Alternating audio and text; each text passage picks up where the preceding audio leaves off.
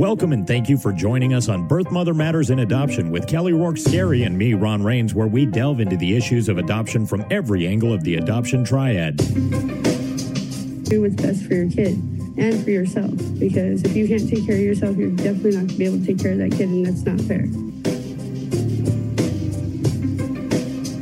And I know that my daughter will be well taken care of with them. Don't have an abortion. Give this child a chance. All I could think about was needing to save my son. My name is Kelly Rourke-Scary. I'm the Executive Director, President, and co-founder of Building Arizona Families Adoption Agency, the Donna K. Evans Foundation, and creator of the You Before Me campaign. I have a bachelor's degree in family studies and human development and a master's degree in education with an emphasis in school counseling. I was adopted at the age of 3 days, born to a teen birth mother, raised in a closed adoption, and reunited with my birth mother in 2007. I have worked in the adoption field for over 15 years. And I'm Ron Rains. I've worked in radio since 1999. I was the co-host of 2 successful morning shows in Prescott, Arizona. Now I work for my wife, who's an adoption attorney, and I'm able to combine these two great passions and share them on this podcast. Here's part 2 of our revealing conversation between Kelly Rourke-Scary and myself about her reunification with her birth mother. We'll pick it up right where we left off last time. Like, I still didn't really know what I was getting into. I didn't, she loved telling her the story of my birth, and that was really important to her. She very clearly remembers going into what must have been the operating room because there were, like, panels on the ceiling, and she remembers the nurses being very nice to her, and then she remembers waking up in the bed in pain and them trying to help her afterwards. Then she remembers her sister that knew that she was in the hospital, had come to the hospital, and her dragging her out of bed and taking her over to weigh her because they wanted to see how much she'd lost after having me. Okay. And she said that she had to walk past the nursery. And things a 16-year-old would do. I know, right? She said that when she walked past the nursery, she purposely looked the other way because she said that she knew she wasn't supposed to see me and she didn't want to break the rules, which I found kind of ironic because she got there in the first place by breaking all the rules. But okay. But this rule, she didn't want to. She was sticking by this rule. Okay. She remembers a social worker coming in and talking with her about the adoption. She said, looking back, she felt pressured. And she said there was another woman in the room. And she really believed that the other woman in the room was my adoptive mother. My adoptive mother says, of course not. It was a closed adoption. That wasn't me. But that's what she had in her head. Okay, this is the woman who's to the day she died. The child. Wow. Yeah. Oh, even after you met, and I'm sure you've told her. Yeah. No, that wasn't. She didn't believe it. She was very much a believer of conspiracy theories and things like that. Okay. And she would, really had some anger towards her own mother because she felt pressured into the adoption situation. She remembers. Do you think she regretted it, though? Oh, absolutely. Do you? Absolutely. Even when she saw the life that you would eventually live?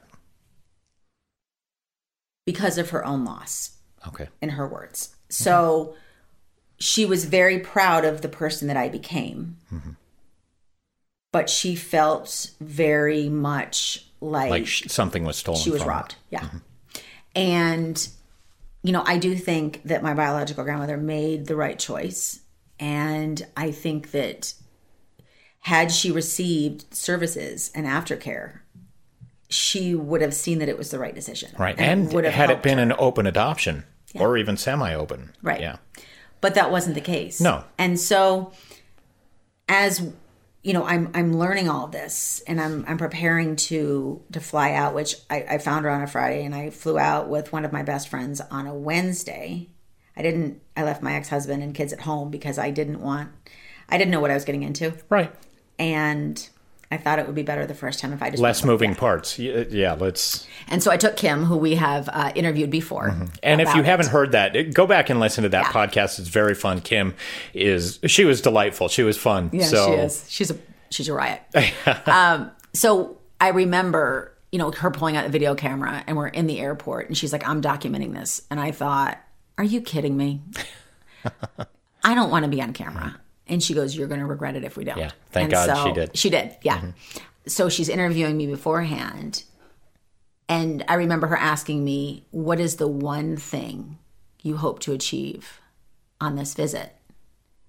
And I remember I said, I hope I find me. Wow. With that, we got on the airplane, and the gentleman sitting next to us was asking questions. And then he asked me, he said, does your adoptive family know that you're flying out to meet her? And I said, no. And he said, why not?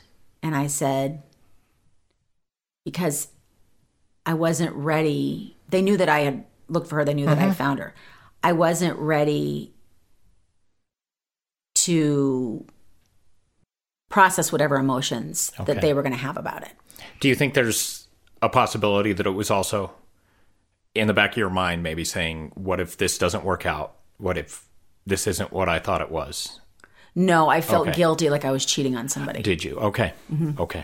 Yeah, I felt really guilty. I felt like I was cheating on them, like I was robbing them of... How well did they get to know each other, your adoptive parents and your birth mother? Pretty much not at all. Did they meet? No. They never met? No. My adoptive mother and my birth mother spoke on the phone one, maybe two times briefly. And my dad never, no. Because my biological mother had felt so robbed, she had a hard time dealing with them.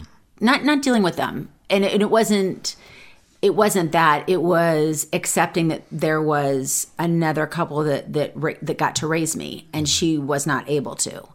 And she was robbed, and they got the blessing for it. And in a way, they were the robbers. From her perspective. Right.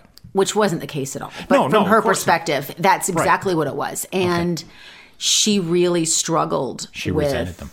Yes. She was very jealous of them, and not really my adoptive dad. For some reason, she did not have any issues. It was because he didn't take her place, whereas my adoptive mom did. And so it wasn't anything personal. It was more, I think it was just raw jealousy. I think it was. And the other issue, and the reason that I never facilitated the two of them meeting, is they came from very different worlds and very different cultures. Yeah. And I'm not sure it would have gone well. Do you regret that at all? No. Okay. No, I don't. I think sometimes in certain situations, the unknown is better than the known. Okay. And that's rare to say that. But in this situation... Right. Usually, obviously, you're a big proponent of educate, shine a light. Yes. But in this case, no. I think it would have resulted in hurt feelings and more confusion. Okay. And I didn't want anybody's feelings to get hurt. That was something that I was always, even as a child, very conscientious of. I didn't want to hurt anybody's feelings. I was very protective of my adoptive family in that first visit. I remember that first night after we got off the airplane and went to her house, I remember some of her family members came over, and they were asking me, like, what's your adoptive family's name? And I wouldn't tell them. Really? No, because, again, I was protective of them. Yeah. And I didn't know what they were going to do. I didn't know these people, even though I was biologically related to them. I didn't know if they were going to call them up and... stalk them. Right. Or, accuse them of something. Come and hurt them or anything. I didn't know anything. Yeah. And so I just said... And in essence, it would be like giving a stranger your family's information. Yeah. And so I wasn't ready to do that. Right. I remember I was really in that frozen state pretty much, I would say, the first 48 hours. I was really just polarized because it was nothing that I could have foreseen. There was nothing. It was when I got off the airplane, she had a rose for every year, that every birthday she missed. I mean, she did things beautifully. And she was so worried that I wouldn't think she was beautiful or that I wouldn't bond with her. People asked me right away, well, did you call her mom? Well, I did. That was what she wanted. And I felt that after 34 years of life without her, she deserved it. Yeah. That was from the onset. I got a lot of flack from a lot of people on that. And, Did you have similar fears, like she won't look at me like a daughter before you met her, obviously, or even before you talked to her? No, because I didn't know what to expect, so I didn't have any fears regarding that. Okay. No, I didn't know whether this was going to be a one-time visit or whether this was going to be an ongoing relationship. For the rest of their life, yeah. Yeah. I mean, no doubt, throughout her life with me and in the last 10 years, there were highs and lows. I'm not going to say that it was a beautiful relationship the whole 10 years. I mean, there was a period of time where, we didn't speak for a little while because it became a real relationship with highs and lows and good days and bad days. And the other question that I get often is, was it like a mother-daughter relationship? And in some aspects, yes, and in some aspects, no. Because she didn't raise you as a child or even know you as a child. So it's hard to replace that. So a lot of it would be just like a friendship. And I had a mother growing up. Right. So it wasn't like I was looking for a mom. Mm-hmm. There were... But you said she would scold you. Oh, yeah. Absolutely. So in a lot of ways, it was a mother-daughter. 100%. Yes, she absolutely would. And in front of anybody.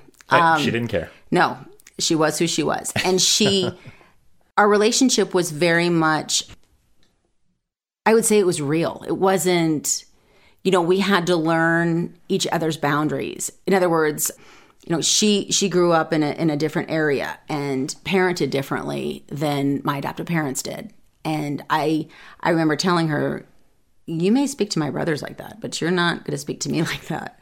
So there were we had to cross hurdles and really set limits. And and figure out this relationship, right? Right. Mm-hmm. And at first when I got there, she wanted to, look at my fingers and my toes and just like you would a newborn baby. Mm-hmm. And she wanted to do all those things. Hmm. And I'm an exceedingly private person, as we talked about. So I'm, ready to crawl underneath the couch. Right. I remember sitting next to my brother and my friend Kim was there. I remember her sitting on the couch and she's mouthing to me, do you want to switch seats? And I'm like, no, I'm good. And it wasn't that I didn't want to be next to her. It's just that, for her, she was just coming right at me and I wasn't used to that. Right. So I was like, taking a step back going, okay. I need a little boundary. Yeah. I am sure that she, looking back, and I kind of wish I would have been like this for her. I'm sure that her vision and dream was for me to get off the airplane and run into her arms. Yeah, I got off the airplane and probably hid behind Kim as we were walking up. So that wasn't, I was just scared. Right. I remember, she was very emotional and I thought I really should be emotional, but I wasn't. I went flat. I just smiled. I had a frozen smile. When you look at pictures, I just have this frozen smile on my face. Did it look fake? Yeah. Okay. It did because I didn't know what to do. I always worry, am I going to show the wrong emotion at the wrong time? Is this what I'm supposed to be doing? And I remember thinking, okay, so she was crying and my brother was pretty emotional and I think Kim was crying. And I remember just smiling. Okay. And then she was hugging me and I remember her pulling away. And then she got this really strange look on her face. And I remember thinking, what? And I looked at her and I said, what's wrong? And she goes, you're short. And I look back at her and I'm like, well, you're short too. I don't know what she expected. Right. And that's just her humor. That was her, she tries to be funny. So it was just an experience that, in looking back and being as open and honest, it went from me being excited and nervous to feeling guilty about my adoptive parents to having to process everything at night when Kim and I would go back to the hotel room because it was so overwhelming. Uh-huh. And then we stayed for a few days. And then I remember when we left, I almost went into this depression. I questioned everything from who I was, what I believed in, what my role in life was. Was I a good daughter? Was I a good wife? Was I a good mother? Was I a good friend? And everything, it was like somebody, how when you spin somebody around and then all of a sudden they can't walk in a straight line? Disoriented and dizzy. That's exactly how I felt for a long time. I would say probably at least a couple months where I couldn't walk straight. At one point I thought, okay, I'm going to pick up and move to Ohio. And I remember looking at houses online thinking, I've missed too much. And I felt so much guilt because had I found my mother sooner, maybe I could have changed the course of her life. In doing so, then I would have changed the course for my brothers. But there was so much to process, like I said, that I would just sit there and think. And I would go through moments of panic. And a week after I got back, I remember calling my brother and saying, I'm really not doing that well. Is there any way I could fly you out here for a week? Because I just needed some connection. And he was like, yeah, okay. So he actually, to his credit, jumped on the next airplane and came out and stayed for a week. And that really helped because I had him tell me story after story. We had Little House on the Prairie TV marathons. Yeah, you talked about that. It really felt normal with him. I remember at one point, he wanted the remote and I was teasing him and I pulled it away and he shoved me a little bit and I shoved him back and I thought, we're really trying to figure out what this is. This whole brother-sister dynamic. Yeah, because he'd not had a sister. Yeah. And so it was interesting. And I remember before he left, and this was Clarence that we've also interviewed. I remember when I drove him to the airport and I was walking him to the gate, he was hysterical, absolutely hysterical. Really? And I was at that point too. I was crying, but he was really upset because again, it was like we had come together and we're trying to figure this out. And then we were apart again. And I still wasn't doing well after he left. So then I had my mom come out. That was amazing. She came out 2 times and that was amazing. She's one of those people that doesn't really like to leave her house that much. So she came out and loved the kids and the kids loved her. And she was a great grandma. And she was great. She was fun. She was playful. And that was where I remember she was standing downstairs because we had a 2-story. And she said, I'm so proud of you. And I said, for what? And she goes, for what you've built. And she's looking around. She would always have these moments of this really sentimental, which I don't always do real well with. I kind of want to escape. Mm-hmm. And then she would start laughing and she'd go into a joke. So she would do that and then she'd crack a joke. And I remember when she left and I took her to the airport and with her, you really had to walk her as close to the gate as possible and make sure she got on the right plane because she could wind up in China otherwise. I'm the same. Lisa has to do exactly the same thing with me. Yeah. Right. When I watched her walk away, I remember thinking, this is wrong. She can't leave. And it was almost like a child wanting to yell for their mom to come back. It was the weirdest sensation ever. Almost panic. Yeah. It was almost a full-blown panic. That was awful as well. And then I stop and I go back and I think about all of the things that you read about and they say, you can recognize your mother's voice before you're born. And I've seen that. I've seen evidence of that because I've seen babies that won't, in the NICU that won't move and a birth mother will come in and say something and the baby will move. And so I've seen it. But I didn't know the lasting effect of it, which is why, again, I think open adoptions are so important. There was 2 times that it really brought things to light. I had asked her one time, I said, did you sing a lot when you were pregnant with me? And she said, all the time. And she broke into a song. And granted, she wasn't really a singer. That wasn't her, her strength. Her thing, right. Okay. I must have been tired because I was on the phone talking with her. Remember, I'm an adult at this point. Uh-huh. I fell asleep. Sound asleep. Right. Was it soothing, you mean? Or I don't know. Just her voice? Must have been. Or? I don't know. It was the weirdest sensation. I remember I was laying on the bed talking with her and I went to sleep. Next thing you know, wake up. Right. There was another situation. So she lived in a home that was very small with her mother and her siblings. And when she was an adult, she moved back. So she actually lived down the street from where she lived, where she was pregnant with me. And it was a really small house. I got to see it when I found her. When I was maybe 9 or 10, we were living in Missouri, and we went to Lake of the Ozarks. Have you ever been there? No. Okay. So we stayed in they're like little I want to say a cabin, but I don't even know if that's the right word. It's like a little shack, if you will. And my parents, yes, they're good parents. No, they didn't leave us unattended, but they had to run up to the store or something. And I was in the house, in the little shack, for 10 minutes by myself. And I remember to this day, this deja vu feeling where it was like I'd been there before. It was the weirdest sensation I've ever felt. It was so comforting and peaceful, and it was like I'd been there. Mm-hmm.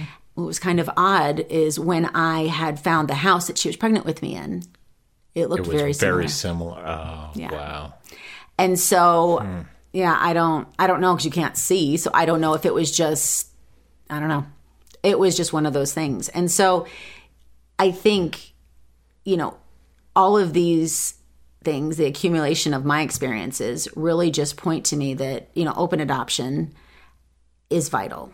With regards to reunification, to do it when you're ready. Mm-hmm. It would have been better for my mother if I did it sooner.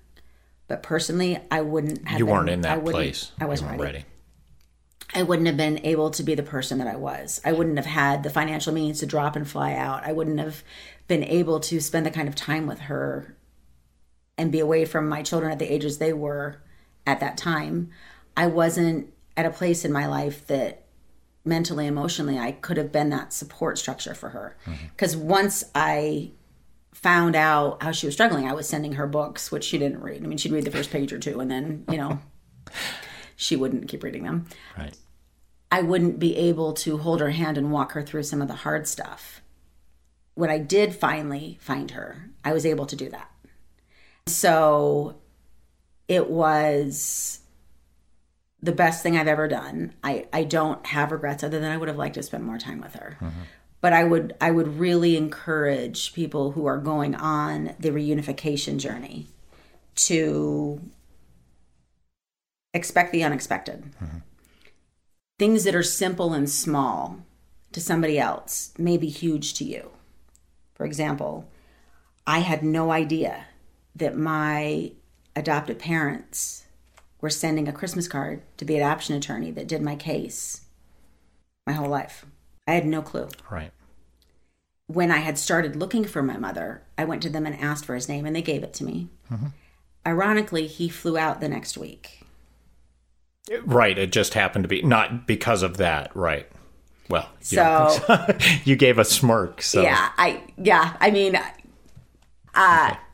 in addition, I said, well, can I see my adoption records? And he said, oh no, they're I don't have them anymore. And I said, well, where are they? And he said, incinerated. When I stopped my practice, he burned all the paperwork and so that was why I had to petition the court. So little things like that. So my mom and dad never really thought it was a big deal to tell me that they had been in contact with the adoption attorney the whole time. Whereas to me, that was monumental. Huge. Because had I learned of that years and years and years before, the records may have been available. And it wasn't a deliberate withholding. It wasn't anything like that. It was probably just they didn't think much of it. Mm-hmm. Whereas I had running around with my 3 pieces of information, and 2 of which were correct. So I think that when you do something as huge as reunification, prepare for counseling. I think that will really help. I will say that for the 10 years I had with my mother, I did try to get her into counseling.